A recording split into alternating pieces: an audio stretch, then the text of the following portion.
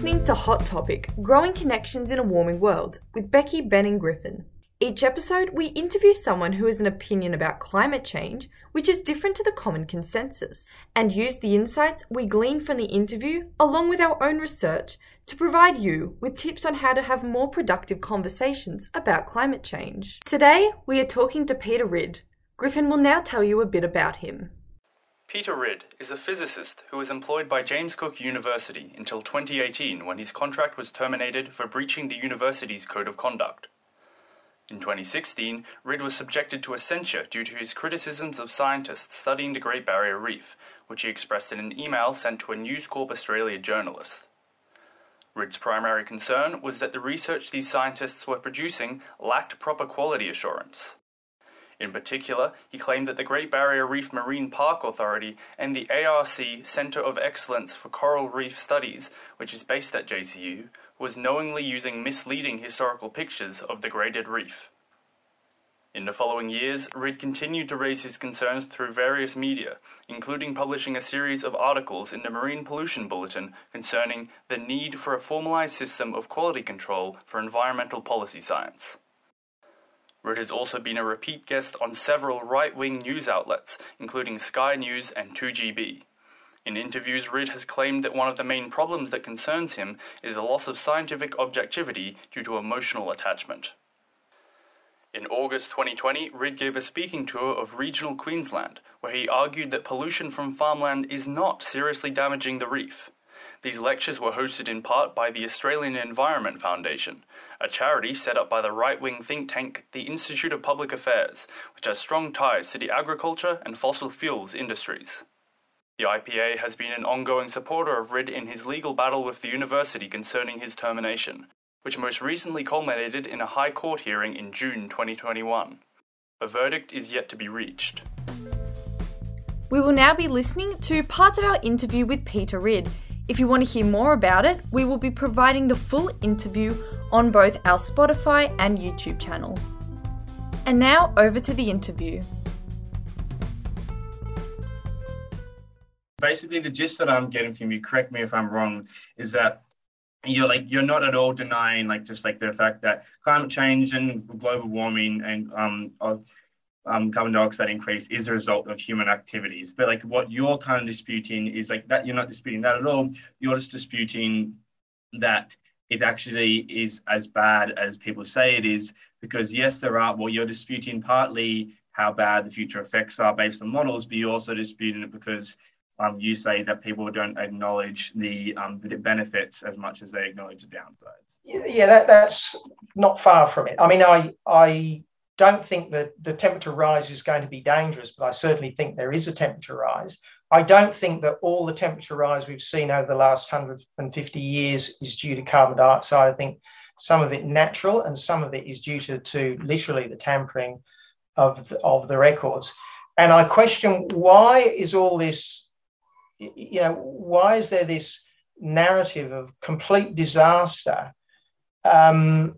when actually it's not all disastrous at all? And I just feel like I'm being sold a pup. You thought your research showed that the general consensus in the group think was wrong, and then and you knew that because you were an expert in your field and you had spent many years there, but then later on you realize, hold on, that's what made you become more of a climate skeptic in general, was because you realize, although you weren't an expert in the other fields of in general climate change, a lot of fields, you realize the same process was going on in the coral, with the coral reefs as in general. Is that correct? Yeah, that's pretty much it. I'd go a little bit further in the sense that because I'm a physicist and have done a lot of modeling, so I did a lot of modeling of electromagnetic,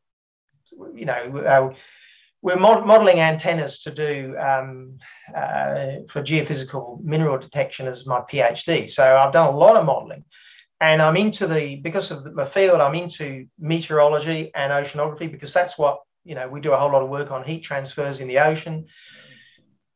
And I took a great deal of time, probably about 10 years ago, to really go into the way that the models work. So I know how to model, right?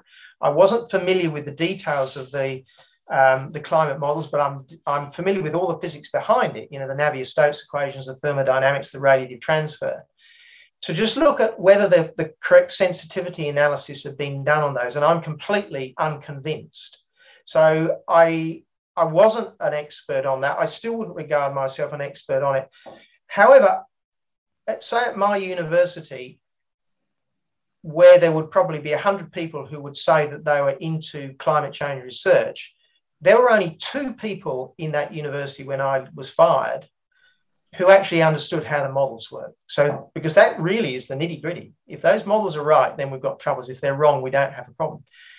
Almost nobody has the physics, mathematics, and meteorological background to understand those models. There was another physicist who was there. He's since left as well. So most people are basing their views on climate change on faith in the scientific system. That's what you're doing, because you don't understand it all. I don't understand it all. But if we have faith in the system, and maybe you do, then you've got to go along with it. Now, I've completely lost faith in the scientific authorities. How has your view of the reefs and I guess climate change in general has been shaped by being a scientist? And do you think your view would have been a lot differently if you hadn't gone and followed the career of becoming a scientist? Oh, if I hadn't been a scientist, I wouldn't hold this view with the detailed knowledge that I've got now. I've seen peer review work. I know. I mean, what amazed me was, well, why didn't I know, 25 years ago that peer review is obvious rubbish, right? I know how long I spend doing a peer review. I mean, I've done hundreds of peer reviews of other people's papers. How long do I spend? Well, what happens, right? You get an email, oh, could you do this peer review? And you say, oh, yeah, all right, okay. And you do it for free. Remember, it's done for free. And then a month later, the editor says, you haven't done it yet. He says, oh, yeah, don't worry, I'll do it in a week. And he keeps on chasing you until eventually you do it. And everybody's like that, by the way. Well, not everybody, but most of us are like that. And so you think, Jesus, I really need to get onto it. And you read this thing for a morning, you write a bit of a report, and you do your best to find your mistakes. You don't do the experiments again. You don't do the statistical analyses again. To do that would take you months and months and months of work, right? So I knew that peer review was rubbish.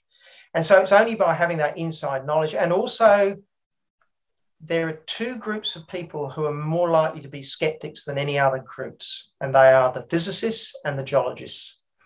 The geologists, because they look at the changes in the climate and everything else over, scales, and they see massive variations over any time scale.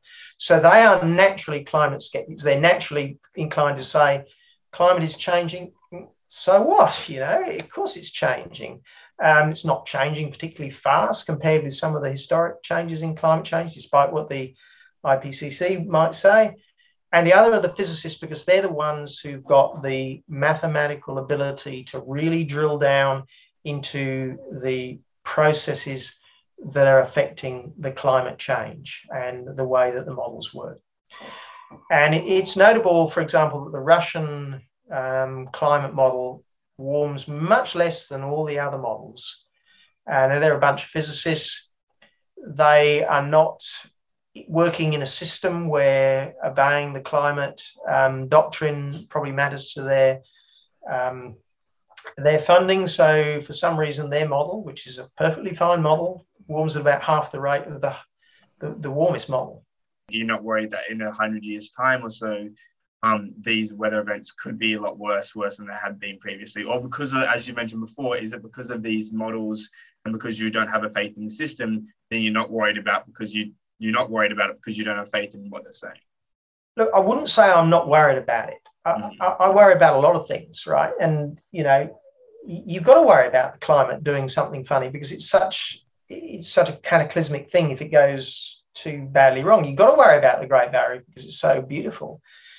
When there's something that's really important, you're going to worry about it, and you should. I mean, I've just to become a grandfather, this little baby. Congratulations. Thanks. But the funny thing is that it's been a wonderful baby. It hardly ever cries. It sleeps through the night. And I'm worried because maybe there's something wrong with this baby. It's a bloody marvellous baby, but I'm still worried about it. So you should be worried about the reef. You can't not worry about the reef. You can't not worry about climate change. But I shouldn't be worrying about this baby. I should be worrying about all the other things that are happening in various people's lives close to me. I should be worried about a volcanic eruption because I know that that's going to happen sooner or later. I know it's going to happen sooner or later. And yes, I do worry a little bit about climate change. And so what I want to do is a huge audit done on it, just to see what's left at the end of that. And now I will be in a better position to work out whether, I should worry more or worry less. Would you say that if there was a very well done audit and that you thought was very well done, and there was proper, wasn't a part of the scientific community, is done by something external, and it was a proper well done audit of say if it was just the coral reefs or the climate change, science in general, or the models, yeah, all the models, and it was a proper well done audit, and then but then that audit did say then hypothetically that okay, yes, some things are wrong, but in general climate change is a big worry. If there was that audit, then would you be happy then to say yeah, okay, we do need more worried about it? So what you're am I yes, yeah, I would. And beforehand you'd have to pin me down and say, all right, well, I don't want you wiggling out at the end of it and saying, oh, well, you didn't do the audit properly, so I'm still not going to accept you. You can't have that, right? So it's a bit like pre-registration of hypotheses, which is not done enough. And this is the thing that's coming through in the biomedical area, that you've got to pin me down and say, well, we're going to do all these things, right? And these are the quality assurance sort of checklists which we're going to do. And if we can tick all these boxes, and say we get a whole bunch of Russian physicists who've had nothing to do with climate modeling, and we're going to train them up and we're going to get them to do sensitivity analysis on models, right? So they're independent, and we're going to go through and we're going to do all these tests.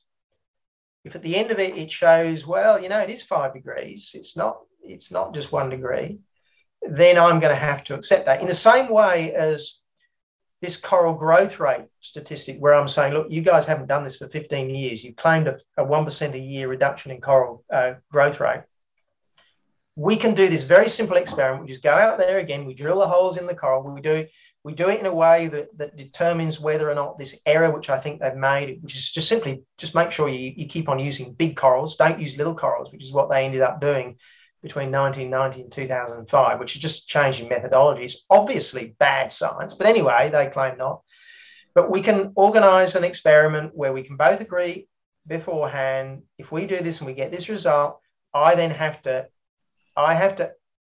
suck it up. I got it wrong. And they need to do the same. So yes, we can do that, and we would have to accept it. Do you think Australia is doing enough in terms of trying to mitigate future effects of climate change, those effects that there are, or do you think what we're doing currently is fine? Well, I don't think it actually matters what we do. I think it doesn't matter what we do for two reasons. Firstly, because I'm not worried by the increase in carbon dioxide. So even if the world burns coal and we do double the carbon dioxide, I don't think I'm worried about that. Certainly not relative to other things which really scare the living daylights out of me. I mean, I'm scared the living daylights out of a major volcanic eruption, which you just imagine what would happen. If you had a volcanic eruption that blanks out the sky over the whole of Europe or the whole of the United States, and suddenly you have a major part of your food infrastructure has been wiped out, right? Countries don't just sit there and starve, especially nowadays, right? They will take the food that they want, and it will be an utter disaster. And we can mitigate that very simply by simply storing, far more food than we do at the moment. At the moment, we store only a few percent of the total annual consumption, right? We should be storing 34 to 40% of our annual food consumption, so that when that happens, and it will happen in the next 100 or 200 years, all right, it's a long time, but then so is the problem from climate change.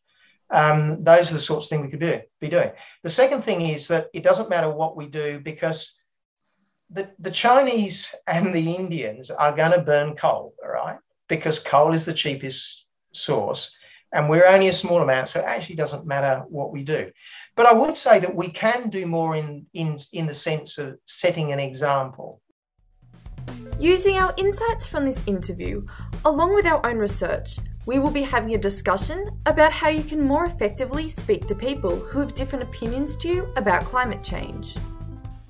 I think the interview went really well, and because it just like showed that although like you've like seen this person on like different news sites and that kind of things talking about like climate change isn't as big as worry as we all think, although like a lot of immediate thoughts maybe are like why is that person saying those views. I think the interview was like really valuable because it showed that like Peter Ridd wasn't like a bad person ever. His like views weren't just like evil. It's just like that he was worried.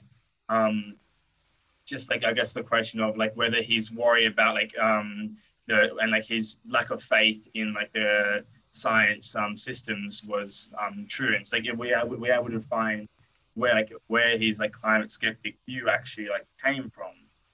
Yeah, definitely. I think the discussion really humanized him because it just really showed how his opinion evolved. He definitely didn't set out to have these opinions, and it just showed how his own experiences were so influential. And it really surprised me. I didn't expect for it to be such like a journey like that. I think it was really interesting because it showed that we can all go on that journey almost like because I would always have thought maybe I would enter science and my opinion about climate change wouldn't change. It would just be validified by my experiences. He did like think that the Earth was warming, but then he had some doubts about that as well. The like it wasn't as big as a worry as like people thought it was because like it one like the effects the negative effects are over exaggerated, and also two because the positive benefits, also supposed positive benefits, are under exaggerated. And I guess the reason why I had those views was because he had his expertise in like coral reefs and that kind of stuff. And he mentioned that he had done a lot of research into modeling, that kind of stuff. He had area expertise in that. And then so when he said that he had found wrong things in the coral reefs and that kind of stuff, and his research, then he had extrapolated that to the wider area of climate change.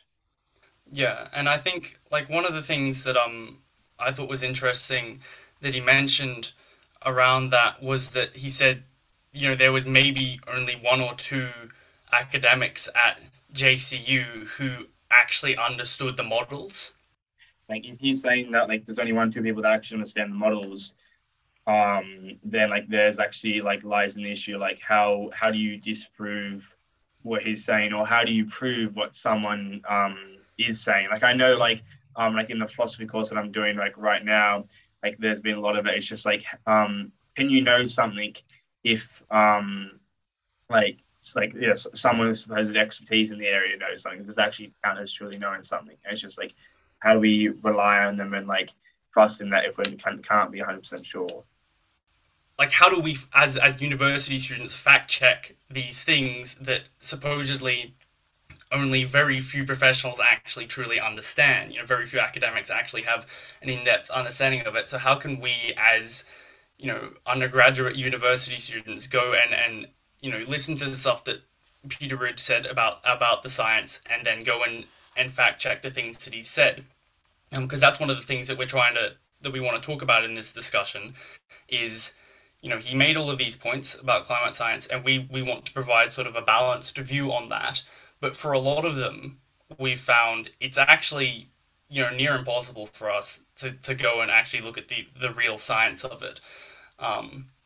So I think, you know, a large part of this discussion is more going to be focused on some of the more abstract ideas that he mentioned about, for instance,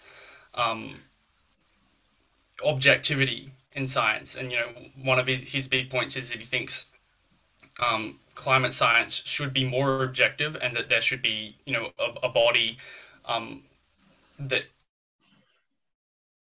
checks climate science, and that there needs to be more sort of reproduction of these results, talking about like the reproducibility crisis. Actually, Griffin, this segues really well, I think, into the articles you looked at, which is called Rejecting the Ideal of Value-Free Science, which is by Heather Douglas. And you know, one of the big ideas there is, you know, what is value-free science? Well, since the birth of modern science, really, there has been this push to differentiate the subjective from the objective information a scientist receives and analyzes. And so Heather argues that science has never been value-free, and it is in fact impossible to make it so. So in her argument, she talks about two different kinds of value. One is epistemic, and then there's non-epistemic. So epistemic values are things that scientists actively encourage in their work, such as reproducibility, and non-epistemic values are typically considered outside the core of science, such as social or religious values, that actually determine what research gets done in the first place. And so Douglas argues that it is impossible to achieve value-free science, and it's impossible to have science without the non-epistemic values. And attempting to do so, attempting to remove those sort of emotional and social and religious values from science, particularly when it's related to public policy, actually can make for bad science. It's really interesting because definitely, like when you're growing up, you think science is objective, it must be right. But I think definitely at uni, we've all learned about how much our own biases, our own experiences just really influence our research. And that's exactly what you're saying, Griffin. Yeah, like science is a process, and it's a process conducted by human beings, right? So it's going to be impossible to remove all of the biases, like, particularly because Peter Ridd is a physicist, and in physics that's probably one of the areas where it is the easiest to get rid of these biases, and it's the easiest to be very precise in your margins of error, in your methodology, and particularly like a physics experiment is probably one of the most reproducible experiments that you can do, right? Physics doesn't change, it stays the same, wherever you are, right? But then you go into, for instance, the life sciences, and it becomes a bit more muddy, like, in like environmental science, you want to go and reproduce a measurement, you want to go and take measurements again, but how do you know that the environment hasn't changed? Like, you don't know. And it's even worse when you're doing like psychology and analyzing like actual people. You've got like a double bias there. You've got the bias of the scientists, and you've got the bias of the people that you're trying to analyze. So it's a lot more complicated than the story that we grew up with, that science is just this objective thing, and that it's just it's truth, because it's not truth. Science is a process to try and find a fact, try to find facts and truth, but science itself isn't facts at all. It's not factual. There's there's the idea of like the scientific fact, right? I think that doesn't actually exist. I don't think there's actually such thing as a scientific fact, because you never prove anything in science. It's not like mathematics. It's not like you can say, well, we have categorically proven that this is the case. You can get very close to that with physics, but with biological concepts, it's constantly overturned. What are the causes of these things? Well, with the IPCC reports, they often say, like, this is what we predict, or this is what could happen, and this is our degree of certainty, and it's never 100% certain. And it just makes it really hard for us, because we're wanting to look at climate science. We're putting so much trust in these institutions to tell us the correct things. So when someone like Peter Ridd says, well, maybe these institutions aren't right, it's really confronting, because then, like, who can we trust? So and like I feel like there's both very good points there, and because like the whole point of like what we're doing is just for university students and for our peers who are worried about climate change in the future, I get like what perspective to have, what to do about it, what to do with this worry. And I guess like from like the interview, I was seeing how like there like we got a glimpse of, I guess, how sometimes there isn't faith in the scientific system. And I think it is definitely true that you shouldn't have complete 100% faith, right? You shouldn't think every single paper that you see, every single word that comes out is completely true and unbiased, because that's just false. But at the same time, we just have to do like the best with like the world that we're in. And it's like, so yes, like believe like in the like with the science system isn't perfect, but it's also the question of, is there anything better? Is there anything currently better that we've got?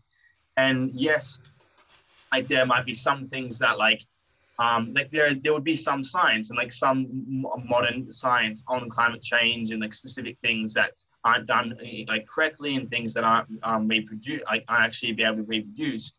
But then you just have to work with, okay, yes, there are some problems with it, like the scientific system and the fact that like you've got thousands of different scientists like peer reviewing, like a process that like maybe isn't perfect in itself, but still like a checking process, ensuring that like that the system is as good as it can be.